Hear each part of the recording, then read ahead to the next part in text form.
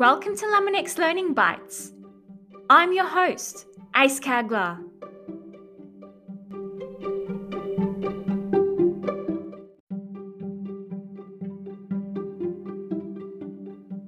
My guest is Stu Neighbour, CEO Australia of Inspire Group.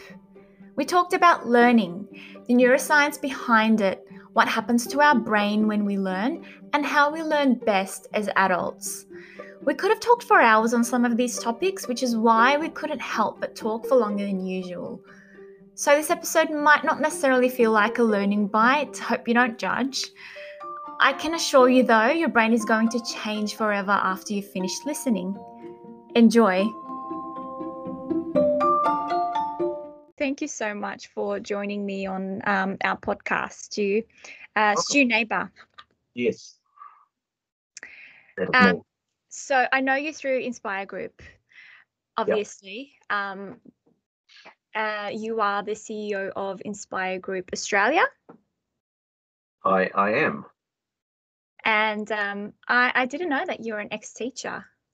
Yeah, I taught secondary school, taught at a boys' school in Wellington for 3 years before being spat out, as many young teachers do, because they burn you out, does the formal education system. And I think my experience of teaching kind of hardened me in terms of, a lot of the way I think about stuff these days is based on what I saw go wrong when I was teaching in terms of the way the education system set up worldwide.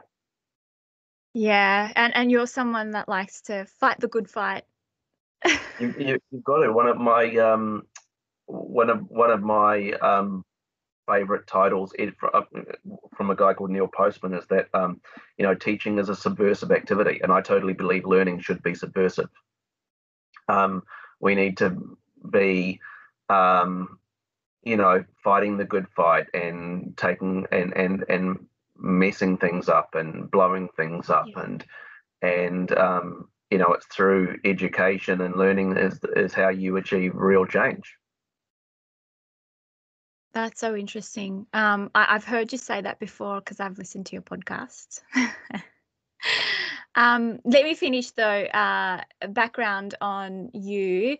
So ex-teacher, you've done instructional design, you've done facilitation, and you're still continuing to do that at Inspire Group, or? Yeah, I still dabble. I still get involved in sometimes, just high level kind of conceptual thinking and ideas that I think would be cool, and then I work on that with the team, and then I kind of step back and let the designers put in all the color and the detail and bring their flavor to it. But yeah, every now and again I'll get involved in those sorts of things. But the rest of the time, just talking to lots of different people about maybe just challenging a few assumptions that people have around how learning should be, and maybe getting them to maybe just think that there could be an alternative.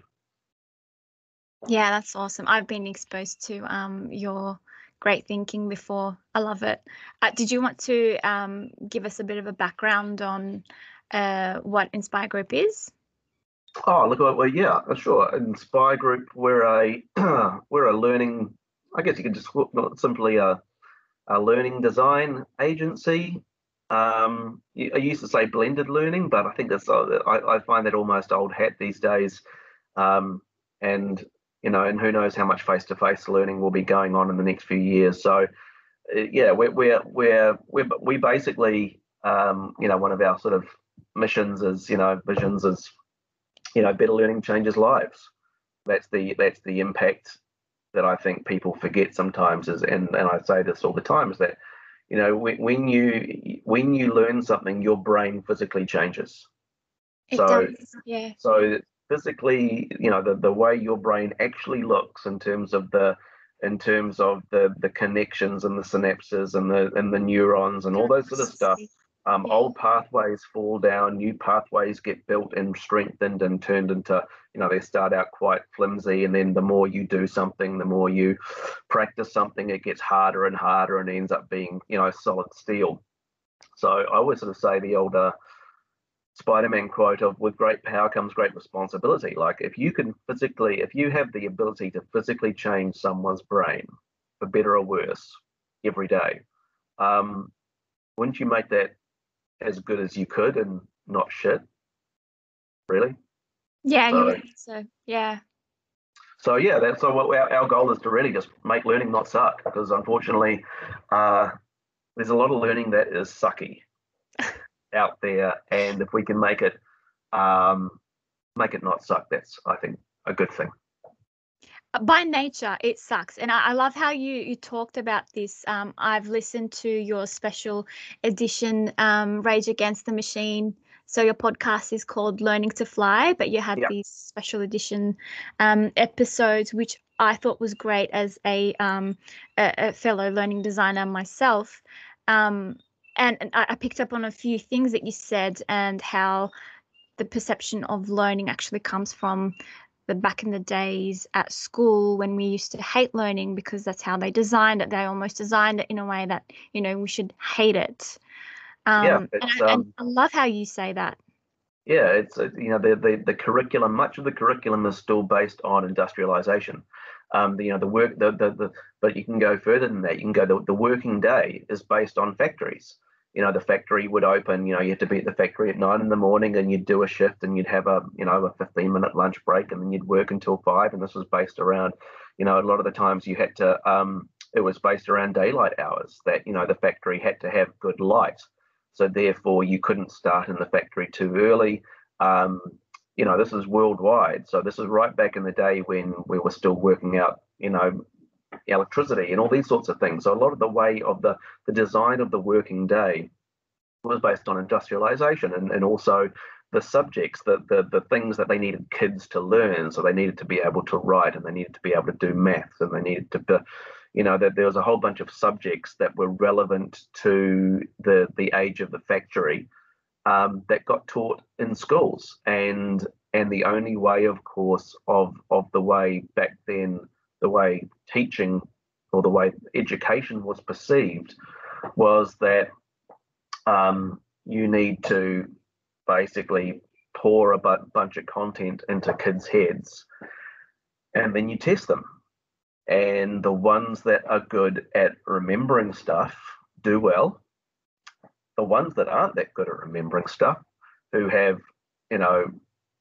or I always think of all the kids that I knew in school. They're always the fidgety ones, the ones that couldn't sit still, the ones that, the troublemakers, the ones that wanted to talk all the time, the ones that weren't good at English because they like building things with their hands.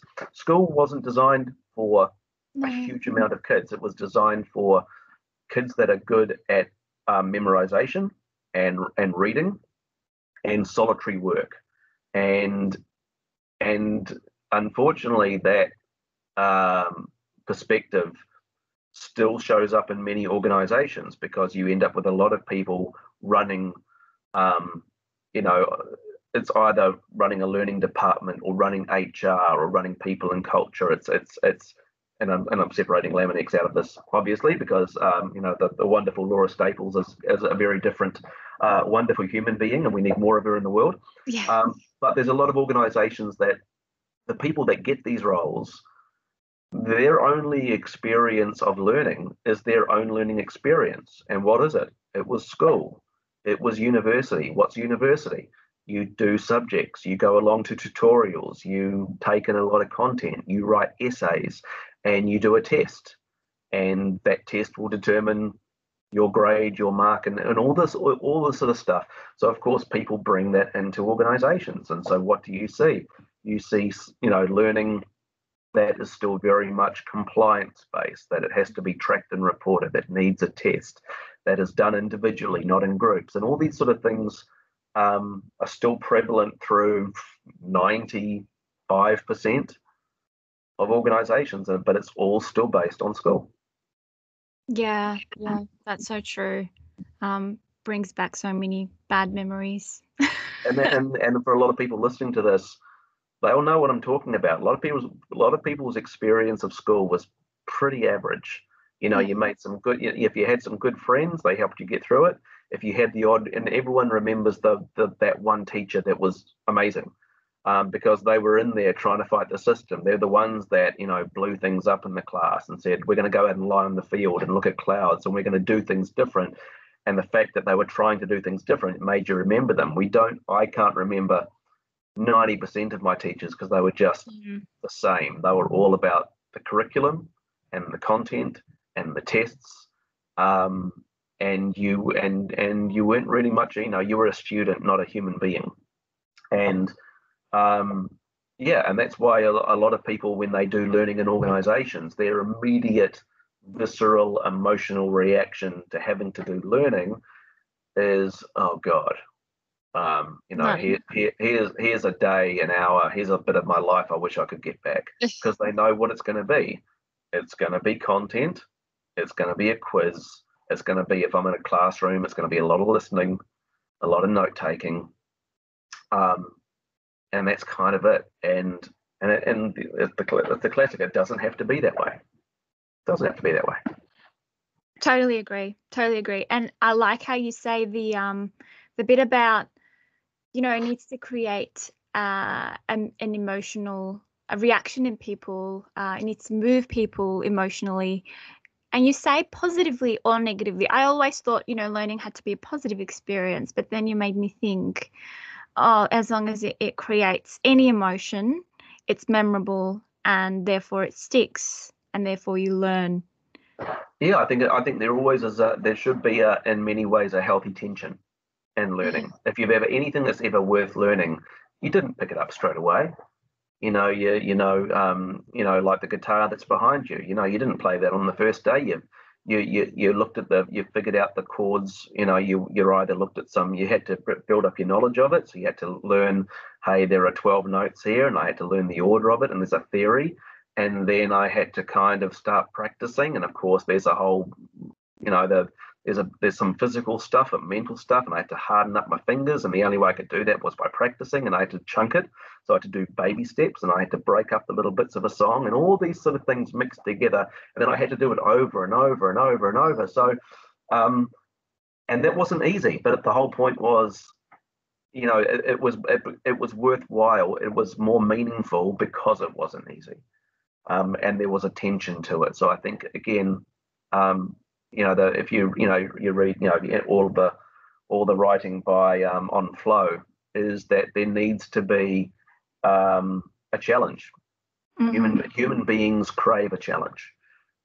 Anything in life that we've become passionate about, there was a challenge there. Anything that anyone has done that has had real meaning in their life, there's been a challenge and a tension behind it, which is why it's become what it's become. Yeah. Look, I actually wanted to start it off with. We haven't started yet. Okay, all right. No, no, we haven't. No way. We're just getting into it. Right. Well, for the purposes of our podcast, our listeners would be a general audience, not necessarily learning designers. I know you're really passionate about the creating good learning side of things from the creator's perspective, so the learning design perspective. But if we were to look at learning from an everyday employee like myself, like yourself, and everyone out there that's listening to us, why do we need to learn? Why are we told constantly that we need to learn at work as adults? And then I guess, well, can we really stop learning? No, look. Let's take the last bit first. Your brain, and they know this, that your brain is basically.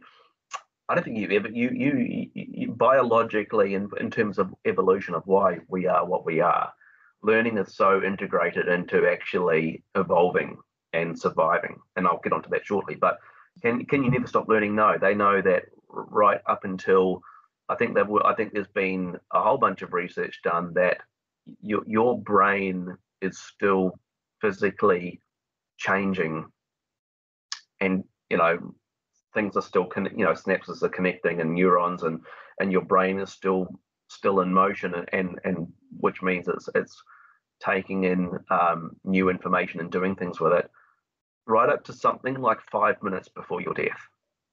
Yeah. So you could be 110 years old. Your brain is still, and obviously, I'm talking about, obviously things like, dementia and things like that happen to people at later stages in life. Obviously, has a huge impact on the brain, on memory. But in terms of a healthy brain, you learn right up until you go.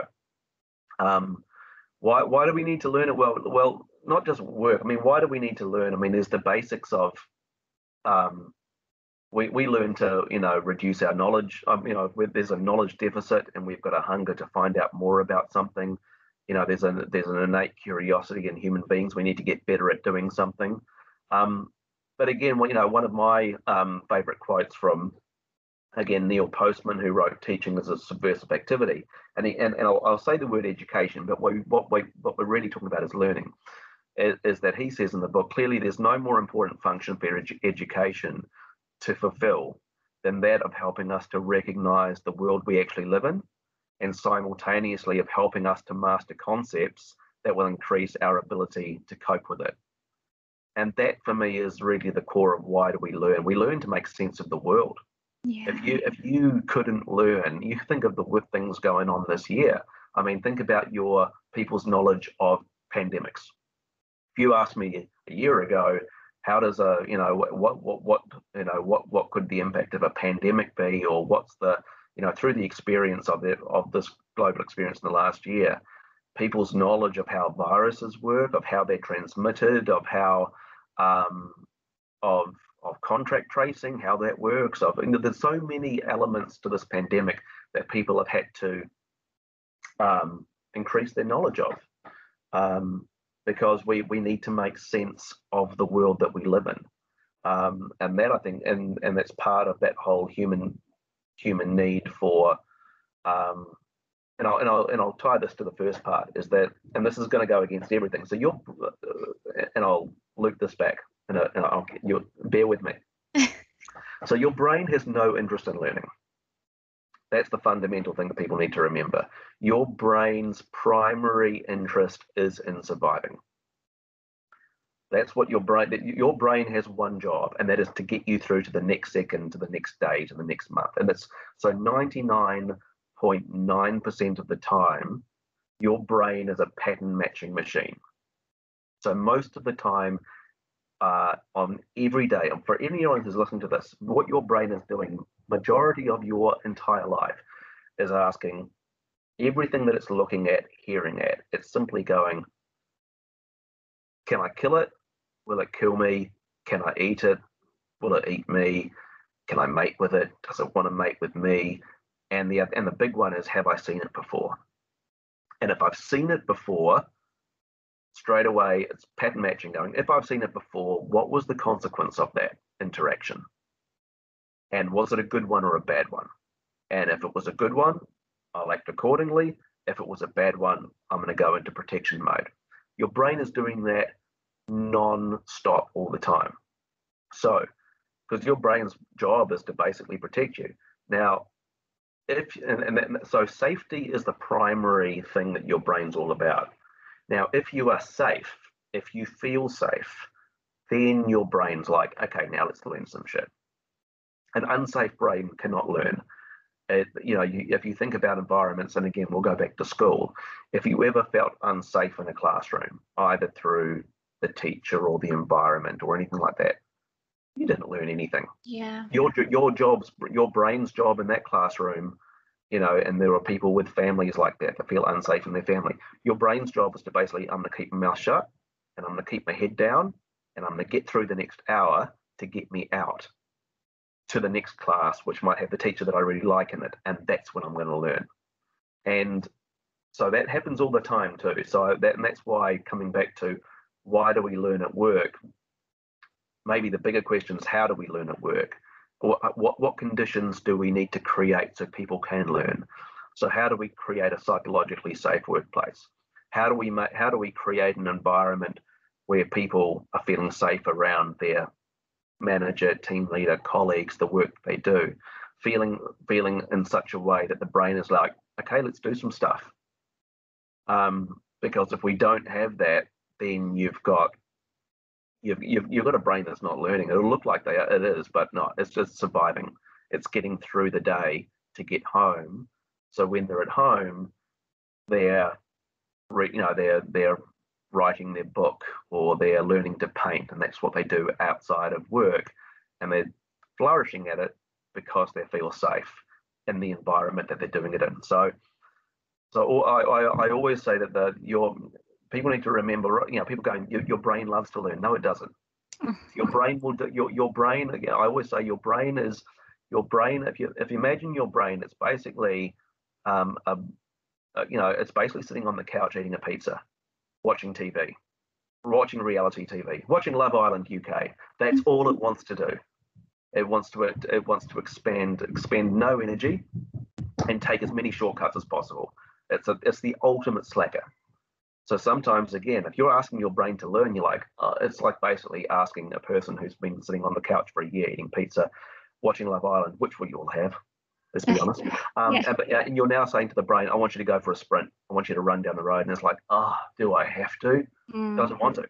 So again, the way it will do it is, again, if you make it easy, if you make it safe, it going, okay, what we're going to do now is we're not going to do that sprint or that marathon, brain. You're feeling good, right? Okay, we're going to walk out today to the driveway and back. Awesome. Look at that. You did it. Brilliant. High five, reward.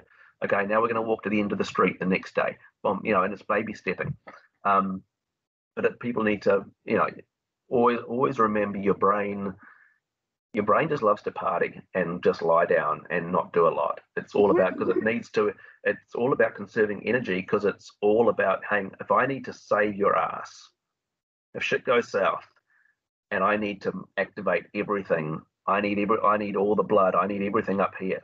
So your brain is always about, basically, it's always prepared, because safety is its primary. Your safety is its overwhelm. It's almost like those sci-fi movies where the robots, like, it's underlying mission is to blow up the city, is to kill the world. Its underlying robot mission for you is to protect you, and it will do everything. And of course that means it doesn't want to do a lot, because it needs to keep that energy in reserve. Okay, I'll stop talking now. As you can see, I can go on about this stuff for a while, but that's the I hope some of those hope some of that stuff got through. No, it did. I think I'm sure the listeners would agree as well. It really helps you make the connection about why we don't want to learn by nature. But then we also say learning makes you happy because your brain produces dopamine, but that's after the fact that you have actually learned. Although that can be in the actual moment too. Like, if you, again, I always say, if it's that feeling, again, it's that state of flow. And I always get his name wrong, but Mikhail Cheek sent me high. He's the author of Flow, and it's an amazing book. But if you ever think about anything that you're passionate about, that you love, there is a certain moment when you're doing it that time disappears. For anyone who is anything that they've ever they love doing, hours will pass and they won't even notice it. And so while you're in the moment, your brain's just dopamine filled. You're just flooding your body, because you're not aware now of anything going on around you. So it could be writing something, it could be drawing something, it could be it could be anything that you love to do. It could be going for a bike ride. It doesn't matter, but it doesn't have to be after the fact. It can be while you're doing it, and you're in a state of flow where the challenge is just at the right level. So there's still a little bit of there's a little bit there, but you can just zoom on that flow for hours and not notice. Yeah, I get it, I guess. And then that's when it becomes addictive as well. Yeah, and you go, and you go, I want more of this, and because you love it. Yeah, that's so cool. Well, I guess so. Yes, we've established why we need to learn as adults and at work. Do you want to talk about the different types of ways that we learn as adults as well? Because I know as Inspire Group, you guys embrace blended learning a lot, steering away from that old-fashioned learning theories. But, you know, as adults, we do have different ways that we need to learn, and we need to embrace that. So what are they? Oh, look, you can learn. You can learn in so many different ways. I mean, let's just, so everyone used to say you have these learning styles.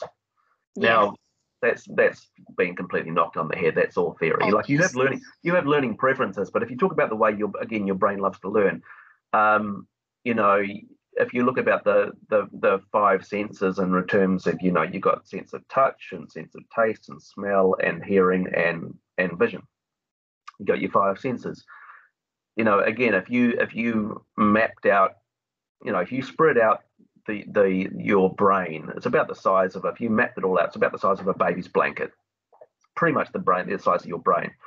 Now, if you divided that into a 4x4 grid, if you had 16 boxes, 12 of those boxes, if you divided that into the neurons of your brain, how many neurons are associated with each of those five senses?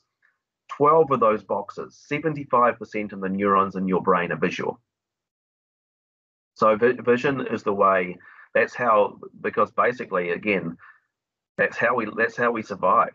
Yeah. You know, like and again, you can't underplay the importance of the reptile brain at the back of your head, its role in what goes on every day. You know, you've got that reptile part, you've got the emotional limbic part where your memories are and all that sort of stuff, and then you've got the whole human being, you know, prefrontal cortex where we make our decisions and imagine and do all these sorts of things. But you know, go right back to a caveman days, that whole brain pattern matching. Like, you know, you'd go out of a cave and you'd see part of a creature's head, and your brain's going, where did I see that before? And of course, your brain's like, I saw it last week. That thing ate my dad. So, you know, and straight away you're running. Now, again, if you couldn't see, you don't live.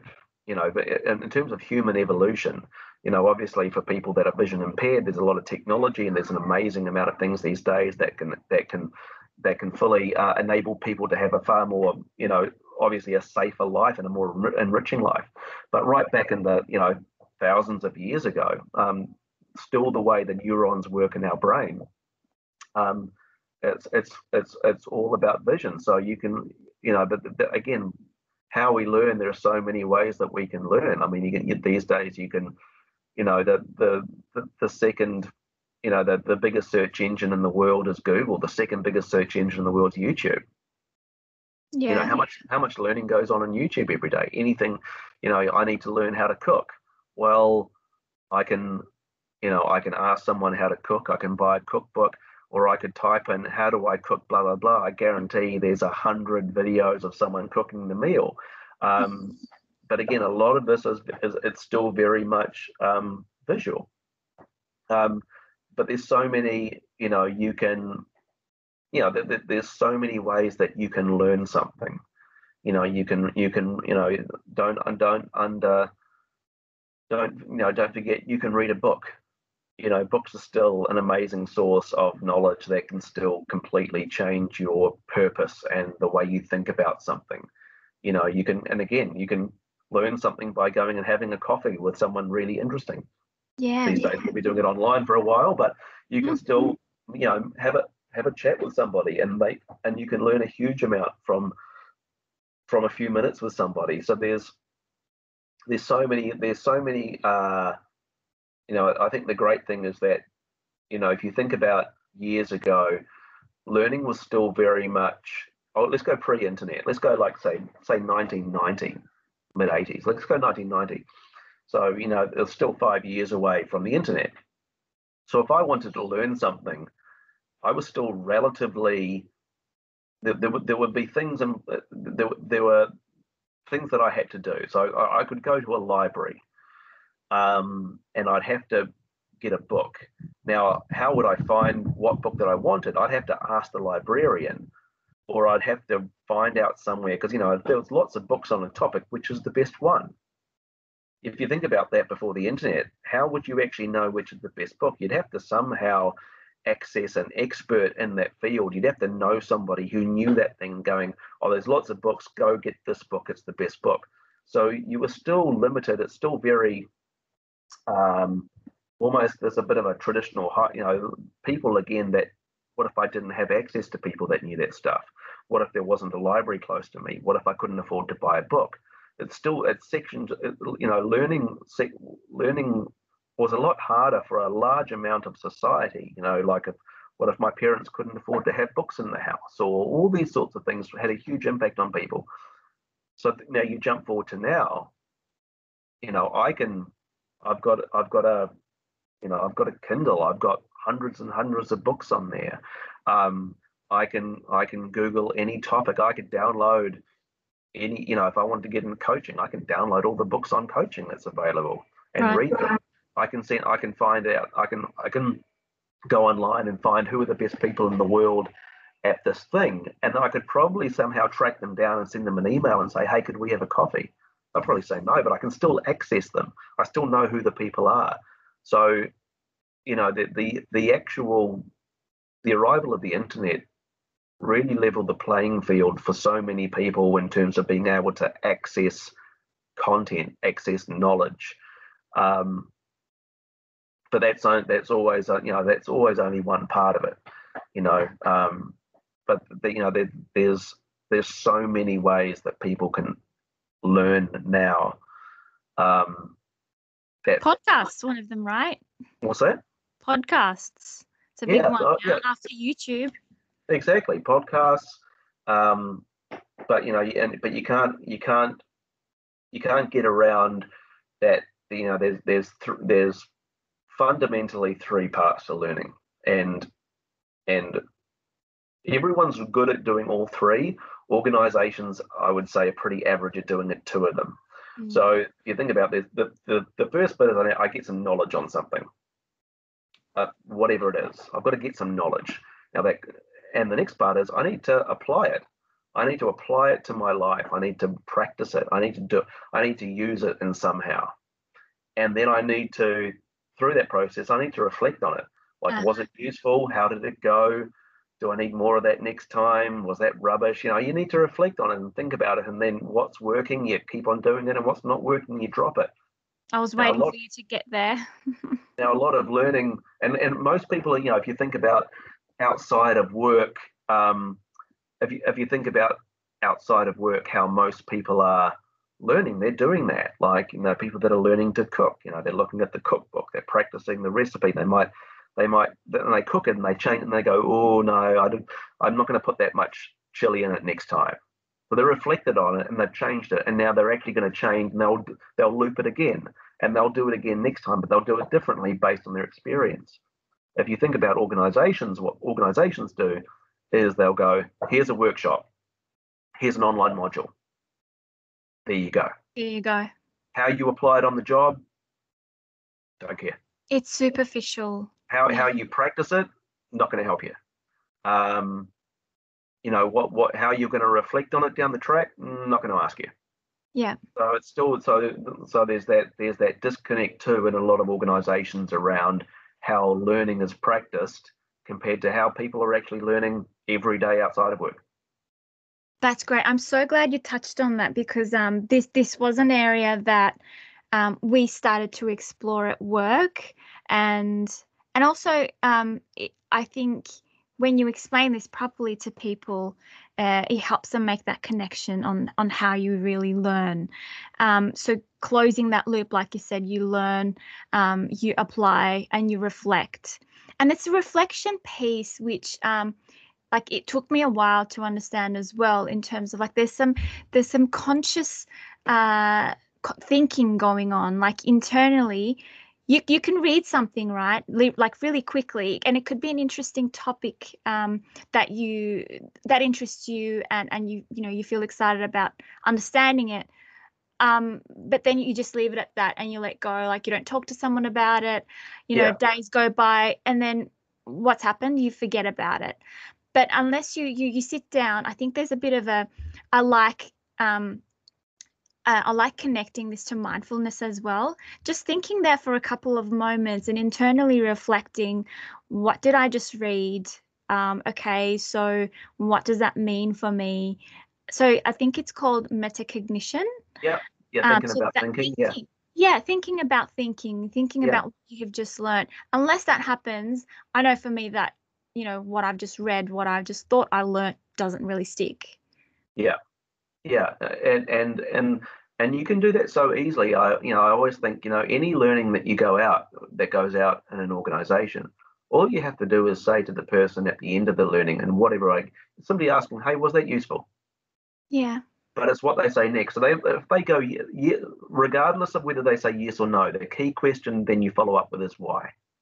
So because if you ask somebody why, they can't autopilot. They've actually got to. It's my favorite question in learning to always ask why. Like if I ask someone a question in an online module, here's some choices, and they make a choice. Whether they got it right or wrong, I don't care. I'm Yeah. interested in why did you choose that? Why did you choose that option? So coming back to the reflection, you could ask someone at the end of any online module, any digital experience, any workshop, anything.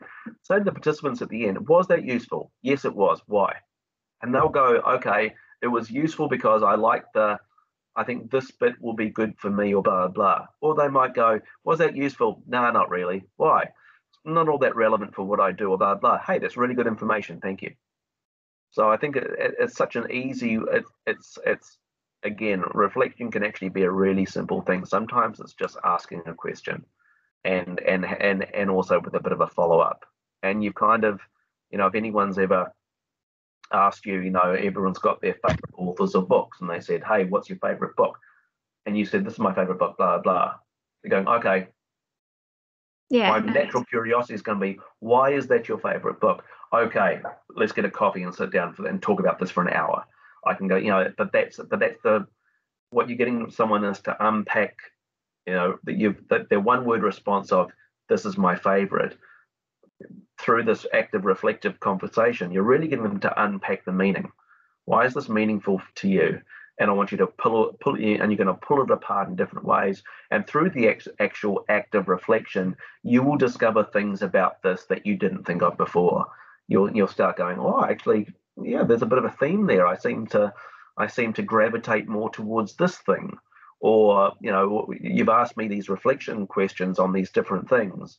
And now that I'm stepping back and looking at it from a wide angle, I can see there's some themes here. I can see I really like these things with this in it more than that thing. And now I'm going to start thinking about, why is that? Why do I like things with that more? And that'll send me off down another rabbit warren and all that. And all you're simply doing is that's just simply started by asking people, was that useful? Yeah. I think I really like the example of, like, when you watch a movie. Like, I've seen so many movies, right? But if you give me a movie name that I've probably watched and I wouldn't remember, hence why we forget, so many of the times we forget the movies we've watched, unless some that there are specific ones that I really remember. It might have been that I've actually sat down and talked about it with someone, and it really created an emotion, and I shared it with someone, etc., etc. So I like that example. This is really key, reflecting, I think, and helping people understand that reflection piece is has become one of my passions lately. Yeah, and it can be done. You can do it so easily. It doesn't Yeah. have to take a lot of time, and you can design it. Again, you can integrate that into the learning. So again, it becomes part of the culture. So anyone knows that, hey, if I do anything, if I have a learning experience, be it analog, digital, I'm going to get a question. They're going to ask me either straight after the fact or a couple of weeks later, going, hey, was that useful? Have you been able to, again, you can ask an initial reaction going, hey, well, how did you feel about this? Is this something you think you could use? Yes or no? Why? Cool, blah, blah. You might ask them 1 month later, hey, this thing, did you apply it? But again, this is where I come back to, sometimes, especially in workplaces, if you want someone to apply something, you can't just go and practice it, go and apply it. I'll be like, yeah, but I don't know how, when. So I think there's the role of learning to also, and this is where I think, in design, you need to understand the rituals of the organization. Every organization has rituals. Yeah. That could just be meetings. This is the way we run meetings in this place. This is how we do projects in this place. This is how we do these things. And then you're looking for opportunities going, right, I think there's a really good opportunity to apply this knowledge or this thing into this meeting. And the way you could apply it is you ask this question at the start, or you do this at the end, or I think we should apply this learning into these projects by simply redesigning this template. Or, but again, you start thinking about going, how would I get someone to apply this and practice it or observe it? And it could be, it could be a whole bunch of things, but you're always thinking about, how would I get someone to practice this on the job or have a go?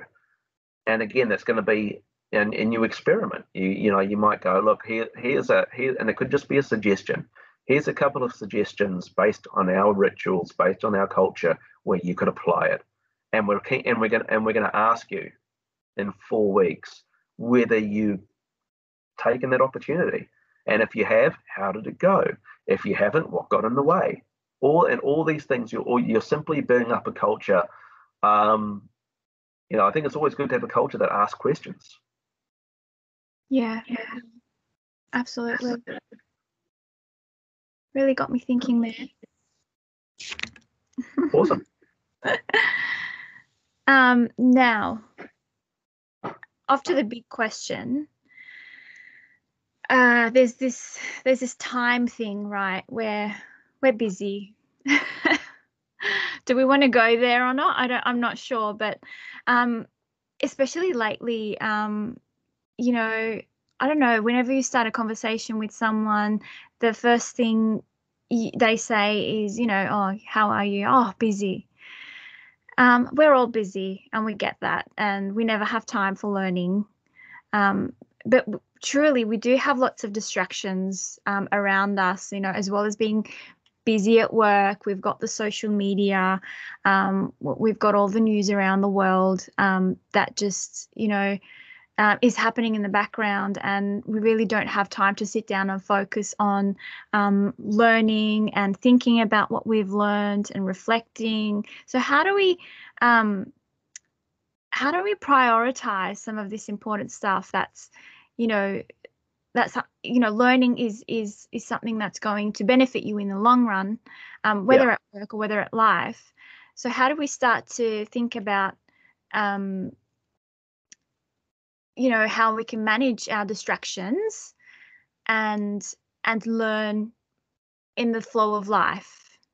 Oh, there's so much to look, we could talk for hours about this. There's so much to unpack there. So let's just, the elephant in the room, when people say I'm busy, that's just an automatic bullshit response. Everyone's busy. There's no such thing. Like, the thing is, we all have the same amount of time in a day. Time doesn't work differently for different people. There are 60 seconds in a minute, yada, yada, yada, yada. There's the same amount of hours in a day. What it simply means is that when people say, I'm busy or I don't have time to do that, that just means that they are prioritizing things. But people will always find time for things that are important to them. Guarantee it. We all know that. So if there's something that's important to you, you will do it because it's a priority. You'll prioritize it. Something that's less important to you, you will prioritize that too. And that's how you do these things. So it's a question about, how do we make learning more of a priority? And then there's a couple of things going on here. So firstly, there's a great book by a guy called John Medina called Brain Rules, one of my favorite ground zero books. If you read one book on the brain, it's Brain Rules. And one of my favorite rules, one of the rules, might be rule number 4, is that the brain doesn't pay attention to boring things. Yeah. If it's boring, your brain has no interest in it.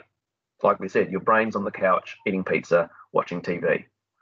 And if it's of interest, it'll pay attention. If it's not, if you think about a great, let's go back to the movie example. Now, if it's a great movie, if it's a great story, if you're locked in, man, I can sit through, I've sat through movies that are 3 hours long. 3 hours, my brain has gone nowhere. Like, my brain is there the whole time. I'm soaking this thing in because I'm in it. I'm in the story. So when people go, often it's just like, well, if your brain can do that for 3 hours, and you can love it and remember it and watch it again and again and again and say the lines to people, then don't give me this whole, I can't do 15 minutes, I can't do 10 minutes, I can't do this sort of thing. It just means that actually you might have to make it less boring. You might have to make it interesting. Now let's take another step back. So there's another great book by, the best book on motivation that I think is out there, by a guy called Dan Pink, called Drive. And there are three, and basically motivation is, it's not an extrinsic thing. Motivation is intrinsically, in terms of why we do what we do. Yeah. And there are three levers to pull. The first one is autonomy. So if you, again, how do we motivate people? How do you motivate yourself to do this thing more than this thing? There are three big factors in play that will decide what people do. The first one's autonomy, meaning that human beings, we need to have choice. And it ties back to safety big time. If you don't give me choice, I don't feel all that safe. I feel trapped. Hence the world we are living in right now. We have very limited choices. I don't have a lot of autonomy. So I'm feeling quite frustrated by that. I can't just go to the shops when I want to. I can't do the things that I want to. And it's the same with a job. When there's a lack of autonomy, that means I'm kind of in a factory line. I have to do it the same way everyone else does it. So it's always important looking at a job, at how people work, going, there might not be autonomy in everything, but it's always important. There's when I do it, how I do it, who I do it with, all these sorts of things. It's important somewhere in there, a person has a choice. That's why I'm a big fan of online learning. Give people choices as to how they do it, how they progress it, and give people options. So they don't feel like again, I'm not a big fan of locking down screens. You're giving me zero autonomy. I have to click on every bloody thing before I go to the next screen. It's just like treat me like an adult. So there's autonomy. The other one's mastery. So human beings need to feel like I can get better at something. If there's an opportunity, I need to feel like I can improve, which comes back to the why do we learn. There's an important evolutionary biological need to get better at something, but we also want to get better at what we do. And the last one is purpose. So this needs to feed into a bigger meaning. Like what's the purpose of the organization? What difference are we making? What's my purpose as a human being? How is it adding to it?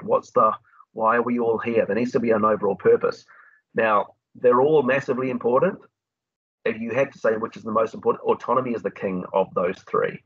Autonomy is it's just a massive thing for human beings. So again, when people go, how do we, when people going, I'm distracted, or I don't have time to do this, you've got to look at these things like, well, how do we increase people's motivation to want to do something?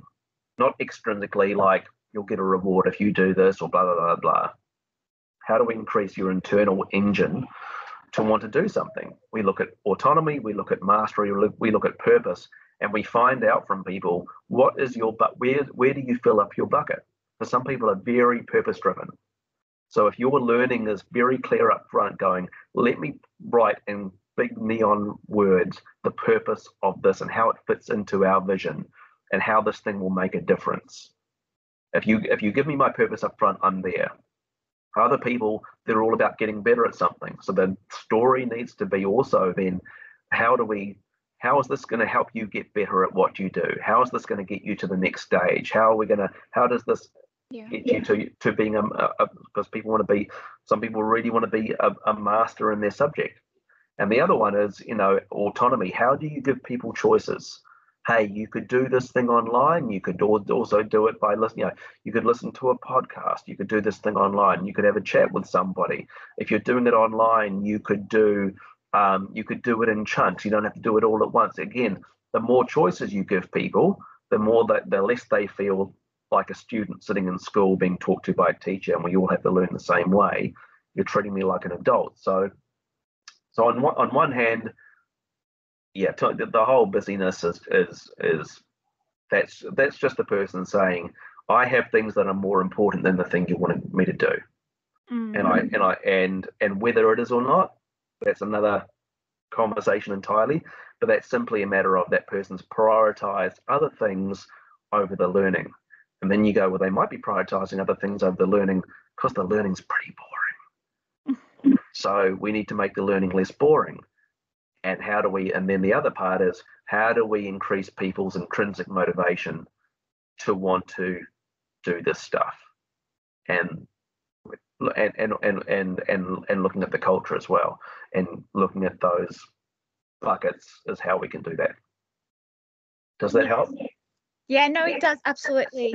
And I can see that this conversation can go all the way up to talking about how we need to become T-shaped people and start learning other skills to add into our toolkits. But do we want to go there today? We've got 10 minutes to go. We could certainly save that conversation for another session. Another time. Yeah. Okay, well, we might just wrap it up then, Stu. It was very insightful. And I have huge respect for you, obviously, having worked with you before and being exposed to all the things you guys do at Inspire Group.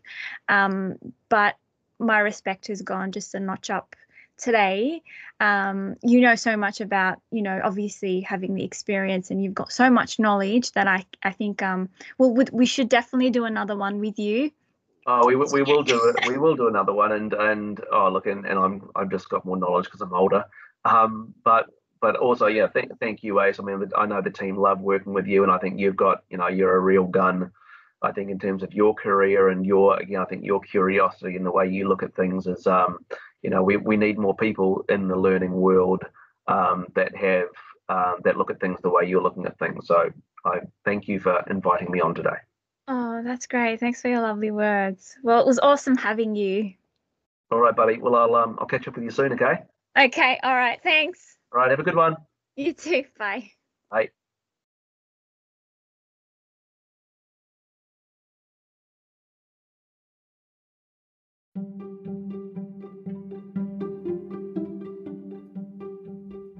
Hope you found that interesting to listen to. See you next time.